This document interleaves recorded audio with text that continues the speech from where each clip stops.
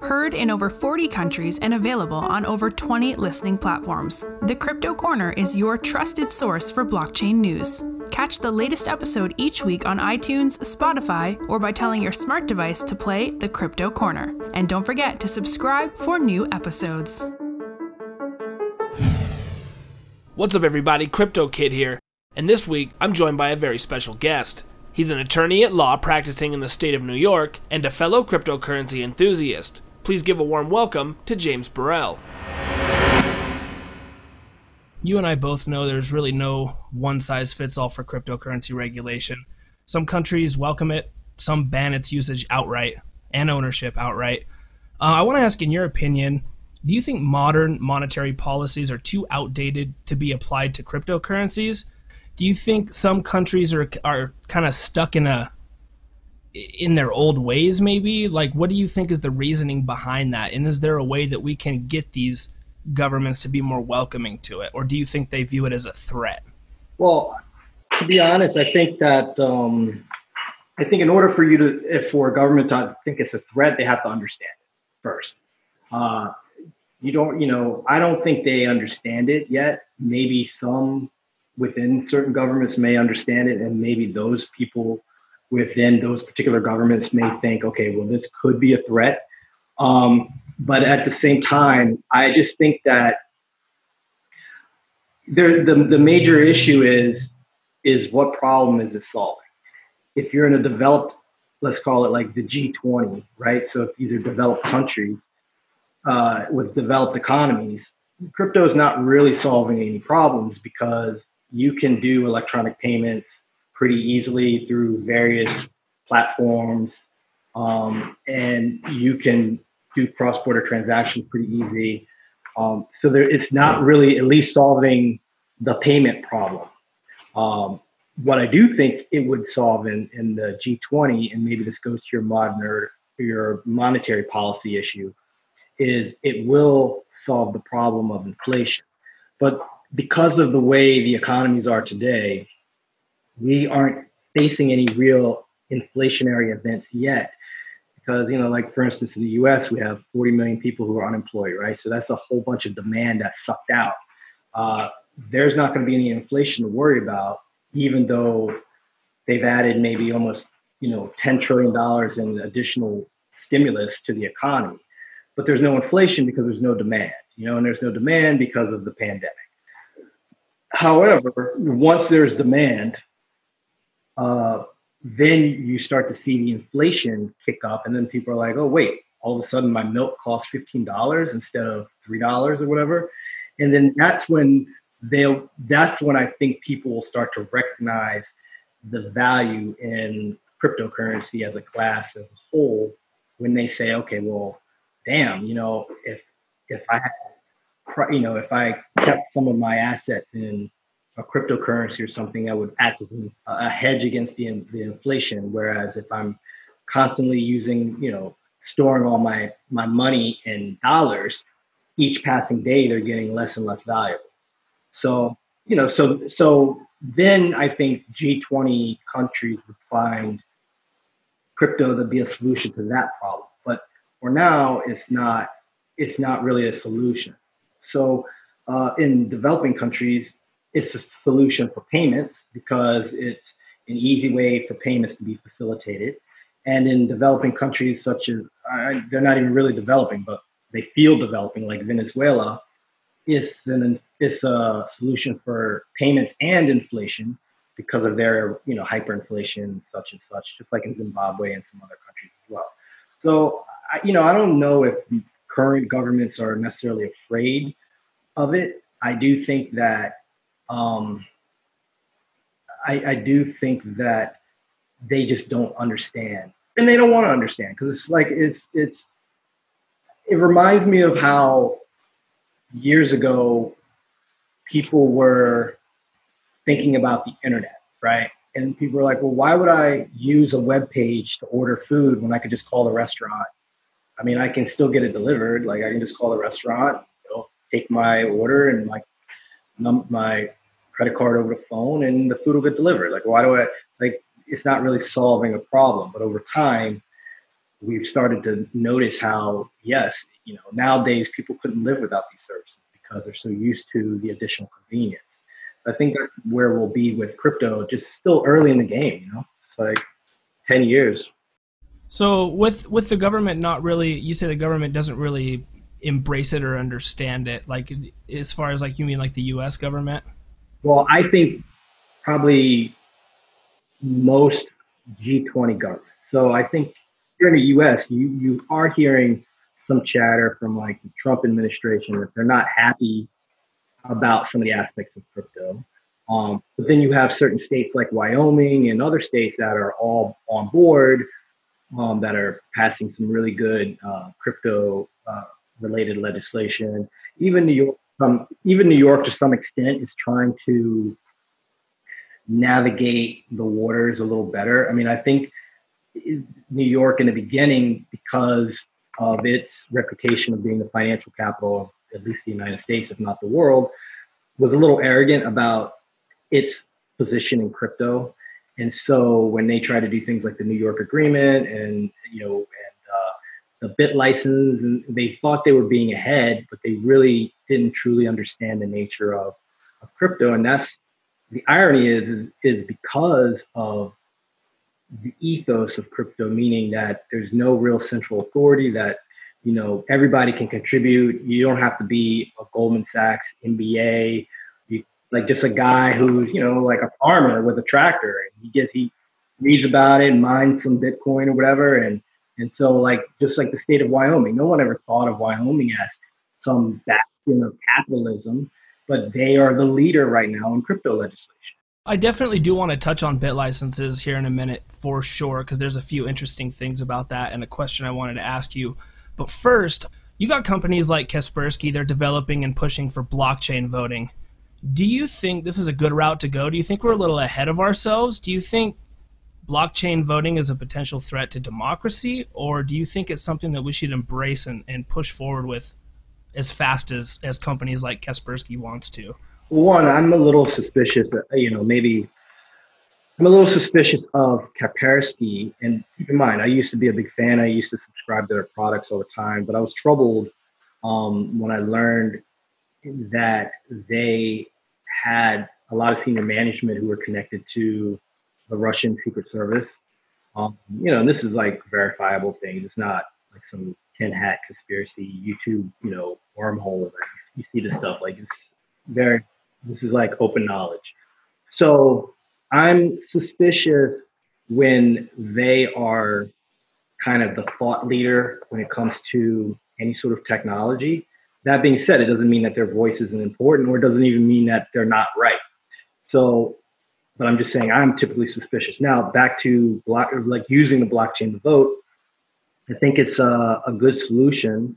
I think it's being done, at least in some communities in Africa. They might have tried it. And I think for now, maybe it could be used as a backup. So let's say like you have, like right now, at least in the US, voting is based state by state, like the way the laws regarding voting is set up. Right, county by county. Right, exactly. So exactly, county by county, state by state. It's very local. It'd be interesting to see maybe if they rolled out, tested in some smaller counties, and maybe have, some counties where people are tech savvy enough where they would be able to use it, and then to see if it kind of is a backup system to paper balloting, right? So, you put the way you vote in New York County, Manhattan, you go to the thing, you fill out a paper sheet, they scan the sheet in. So the vote is kept by the machine, like it's just, but there's a paper ballot to back up in case something goes wrong with them. They could always audit, there's an audit trail. So I would even say maybe using blockchain as one additional level of that audit trail, where you do like a proof of existence of that paper ballot sheet around the same time. So when it's getting scanned into the machine, it also, proof of existence that the ballot sheet, the vote was cast at this time, at this period, and that record is hashed such that if God forbid someone hacks the voting machines and they try to change votes around or whatever, due to the immutability of the blockchain, you could always go back and say, hey, look, there was no 51% attack against Ethereum, so this is what it was, right? So, but I think it should be tested on in smaller counties where it's easier. You can get good data and see, like if there's like 1,000 people voting, right? It's super easy to kind of work through the kinks and see what happens.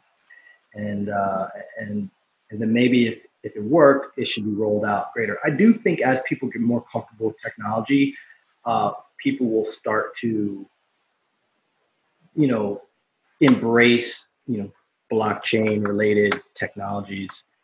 But for now, I think most people are just looking at it as a speculative asset, and they're not really looking at the other use cases that a lot of coins have.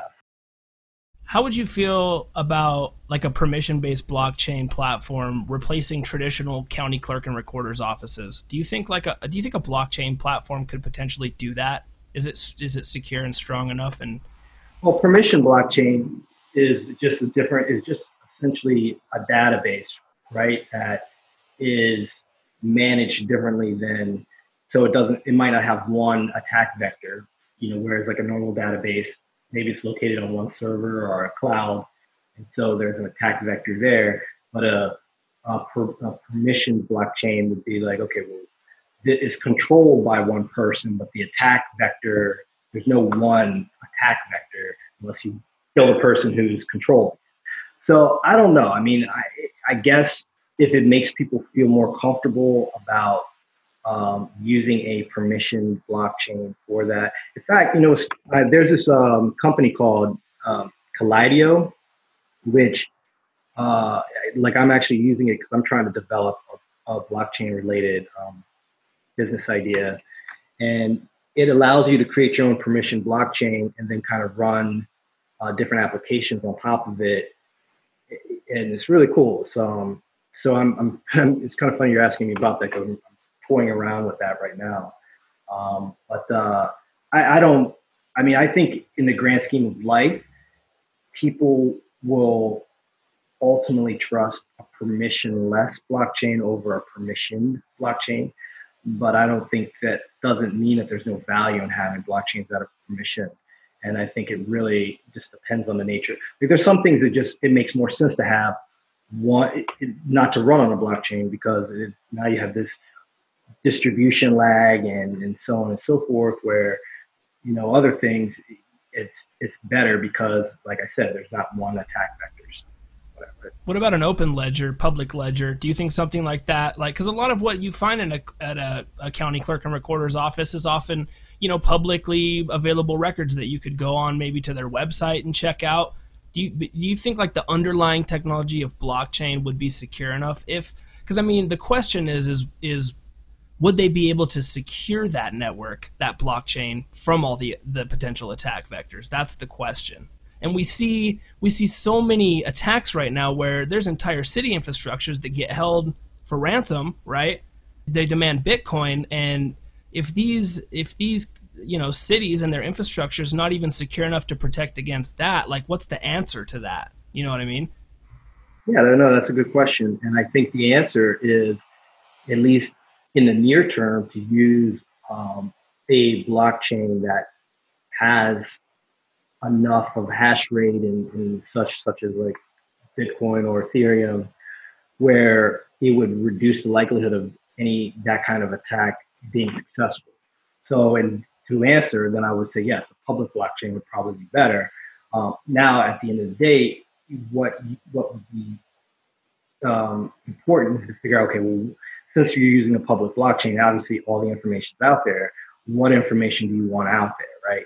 And if if it's a hash of something, it's a hash of information that just proves that the information existed at a certain time, and there's a way to decode that hash when needed, such that, okay, on the public blockchain, it just looks like a hash of a number.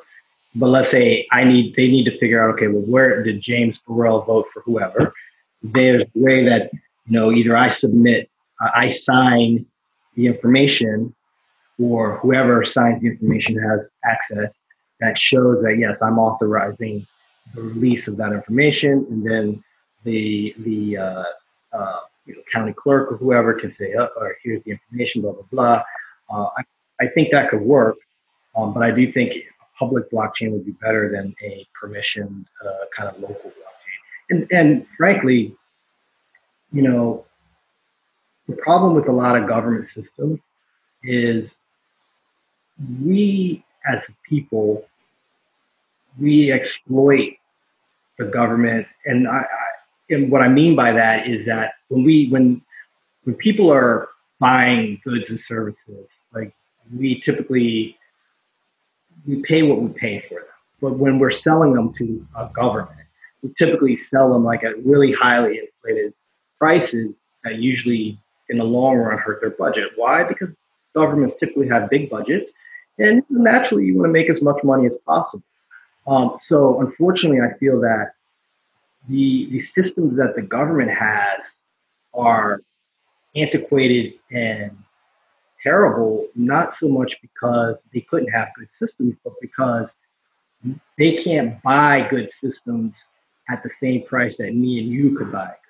So that's why these things get hacked, not because there's no way to have a stronger system, but it's typically, look, you have the same people working in government. They're not necessarily the most sophisticated people. You probably have older terminals, maybe they're working with some old Windows 95 or, XP or some bullshit, because they just can't, they have to go through this whole bureaucratic process to switch all that computers out and so on and so forth. So yeah, of course they can they're more likely to be exposed to some simple phishing attack or something where, they can be held up for ransom.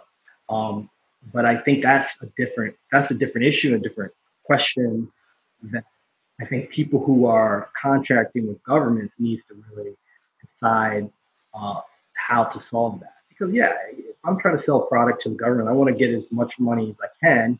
And at the end of the day, there's also a lot of waste in these things where people do these no bid contracts, and so they hire their friend who may not be as good as somebody else, but they're hiring because it's their friend. So then the product isn't that good, and and this and that. So that's a real complicated issue. Because of that, I think it would be these kind of technologies. They're not ready for prime time in the government.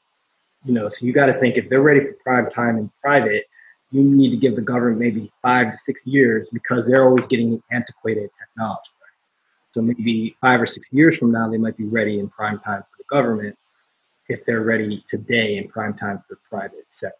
So that's kind of my position on it. So back really quick for a minute here on the point of kind of like the government taking cryptocurrency and not so much blockchain, but some cryptocurrencies as a threat. On the point of like things like Libra or things like Bitcoin, how now they want to know, if you're dabbling in digital assets when you file your taxes and all that, right? First of all, you have coin mixers, so you can mix up your Bitcoin and Ethereum. But something that is inherently private like Monero, do you think something like that could really, if I guess leveraged properly, could really be a solid monetary policy for years to come? Oh, I don't. So I own some Monero, and I'm more privy towards the privacy coins in general. So I'm more of a proponent of Zcash than Monero, just because I think Zcash is more private when you're using totally shielded transactions. Plus, you have the added fact that you can add memos, and you can literally like communicate. We could write letters and stuff to each other, sending Zcash. Zcash is the easiest way. You could literally send a Bitcoin private key and a Zcash memo, and so you wouldn't. You could. When the public ledger might tell you, okay, when those coins have been moved, but you don't know if it's Satoshi moving it or if it's somebody who Satoshi gave a private key to move it. I feel like because Monero's default is privacy, I think that it will be difficult for Monero to shake off the whole underground, being used for criminal things. I mean, a lot of, unfortunately, a lot of these malware are attached to mining Monero on people's terminals. So, yeah, it's all about reputation. I mean, I think the cryptocurrency and the team is pretty good in what they do, but I don't think it'll ever be prime time. It may remain prime time in the underworld, but I don't think it'll be prime time, for most people just because of that. I just think it's unfortunate. It's just a cryptocurrency. It shouldn't be that way, but it's just how it is. And there's so many choices. The last topic I wanted to touch on with you really quick was about the bit licenses. And we both know they're very difficult to secure. Very little have been given out. I think, 2-3 weeks ago, ErisX finally got one. On that topic, I wanted to ask you, has the bit license been important for fostering financial innovation in New York, or has it just been kind of an overreach? What's your opinion? Okay, so my opinion is that I think it impeded at least crypto-related financial innovation, just because it's just yet one more barrier to entry. And, the sad part is some of the people who were responsible for even setting up the bit license, it's again back to that point of, there was some alleged cronyism and, you got to kiss this guy's ring in order to get it, so on and so forth. And so it's, I think it's sadly it's hurt New York. That being said, if you do get one, now you have this additional branding. Now you're like one of the few companies that can actually, openly be involved in this marketplace. In a weird way, I think those who have it want to keep it because it keeps, now it raises the barrier to entry. They've already gone through the process, so they're like, why does it make it easier to have competitors? I think New York could have done something better. And I think, again, that goes to how little they really understood about the technology and its place in society. That's my opinion. And I think that when you try to characterize new technology and with old laws, there's sometimes a disconnect in it. So, but it is what it is. I should try to apply for a bit license actually, just to go through the process. It's just, I don't want to spend, I think it's like $4 or $5 grand that's not including the legal work. Obviously I can do the legal work, but it's expensive to pay for it. So yeah, you can pay for that and you don't get the money back, and God forbid you don't get the license and you're out $4 grand. Like I need to buy some crypto. You're a startup, you're trying to get started. You want to use your cash balances to pay for technology or the developers or something. You don't want to pay for the license. So if you develop offshore, or you can say, what, screw it, I'll just put like a URL or some sort of location blocker on my software and just say, screw it, I'm not going to be available to New York people, and I'll just develop. So that's how Wyoming and some other states have been able to get ahead of New York when it comes to being the prime location for a lot of crypto-related businesses, is because of these kind of barriers to entry that the state of New York. Yeah. Well, that's definitely an interesting take. I was wondering because, I've talked to a few people about it and they haven't really seen any, step change in the way, I guess in terms of it really changing the way things are or really innovating the financial markets. Because you look at the statement that was given by the NYDFS and what their goal was and why they wanted to make the bit license what it was. And that's kind of the consensus that I've gotten from people is that, they're not they haven't really gotten to that point yet. They haven't really fulfilled what they set out to do with it yet. Even though they've been issuing them, it's really just been a slow process. But I mean, Right. Well, think about too, the licenses are to be able to have a virtual currency business, right? And because it's under, the Department of Financial Services, by implication, it suggests that any crypto-related business is some sort of financial product or some. Now, we were just talking earlier about using the blockchain as a sort of vote as a backup for paper ballots or something, right? That's not finance related. Like, it has nothing to do with finance. You're just literally using it as a decentralized database to help secure the integrity of voting. Zero to do with finance, right? That being said, any company that wanted to try to develop that product would have to get a bit license. At least they're going to develop that in New York. So that's why I said that it shows how the people who were behind this didn't really understand, or at least see the broader application of the technology, because from their perspective, it's looked at only a financial related instrument. Therefore, it should be under the purview and regulated as a financial product, like a stock or a bond or something. yeah, that's the way she goes. Well, we've about hit that 30-minute mark, man. It's been a pleasure talking to you. I've loved gaining your insight, man. Take the floor for a minute and let everybody know what you got going on, and do your thing. I don't know. I mean, other than working and trying to stay safe in the pandemic, I think, my law practice is corporate. I do a lot of mergers, acquisitions related, like securities related things. I have a client who's doing a private coin placement, trying to have it exempt as an exempt securities offering. And we are acknowledging that it's security, although we're just trying to have it exempt as an exempt securities offering.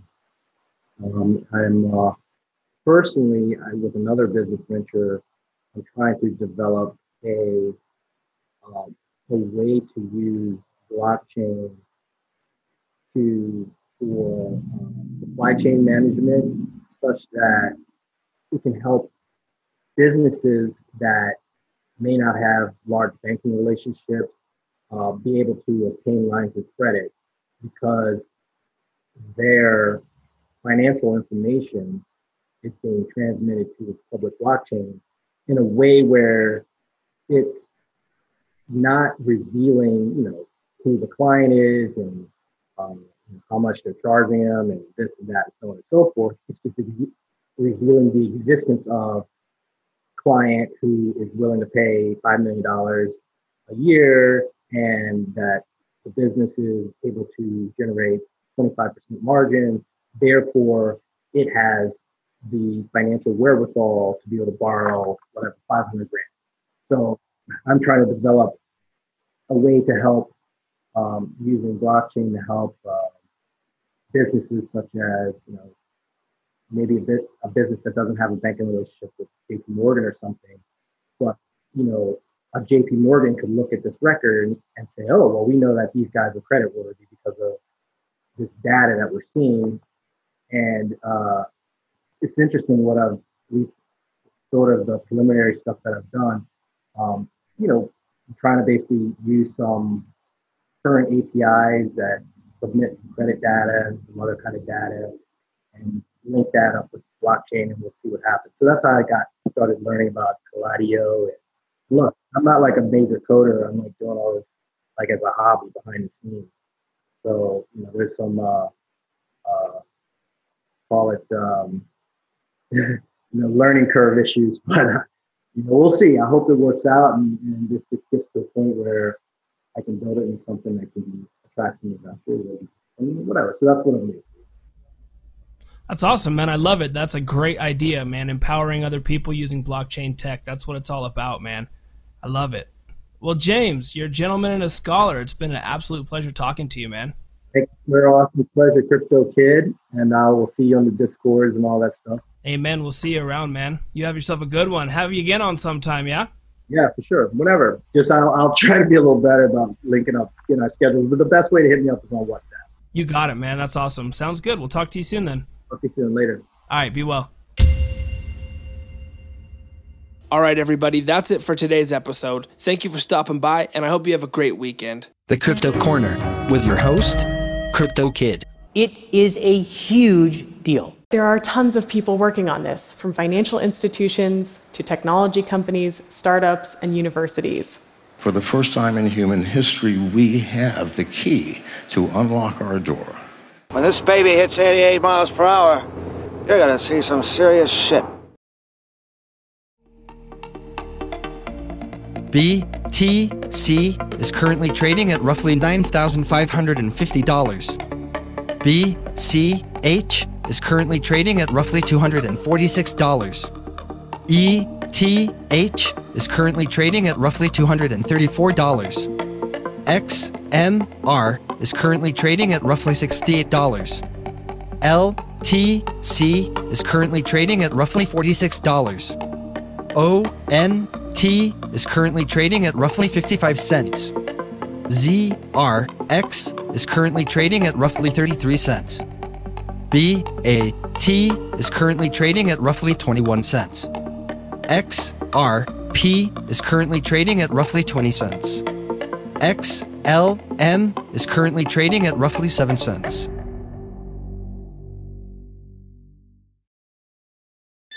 Produced on location at Chicken Valve Studio.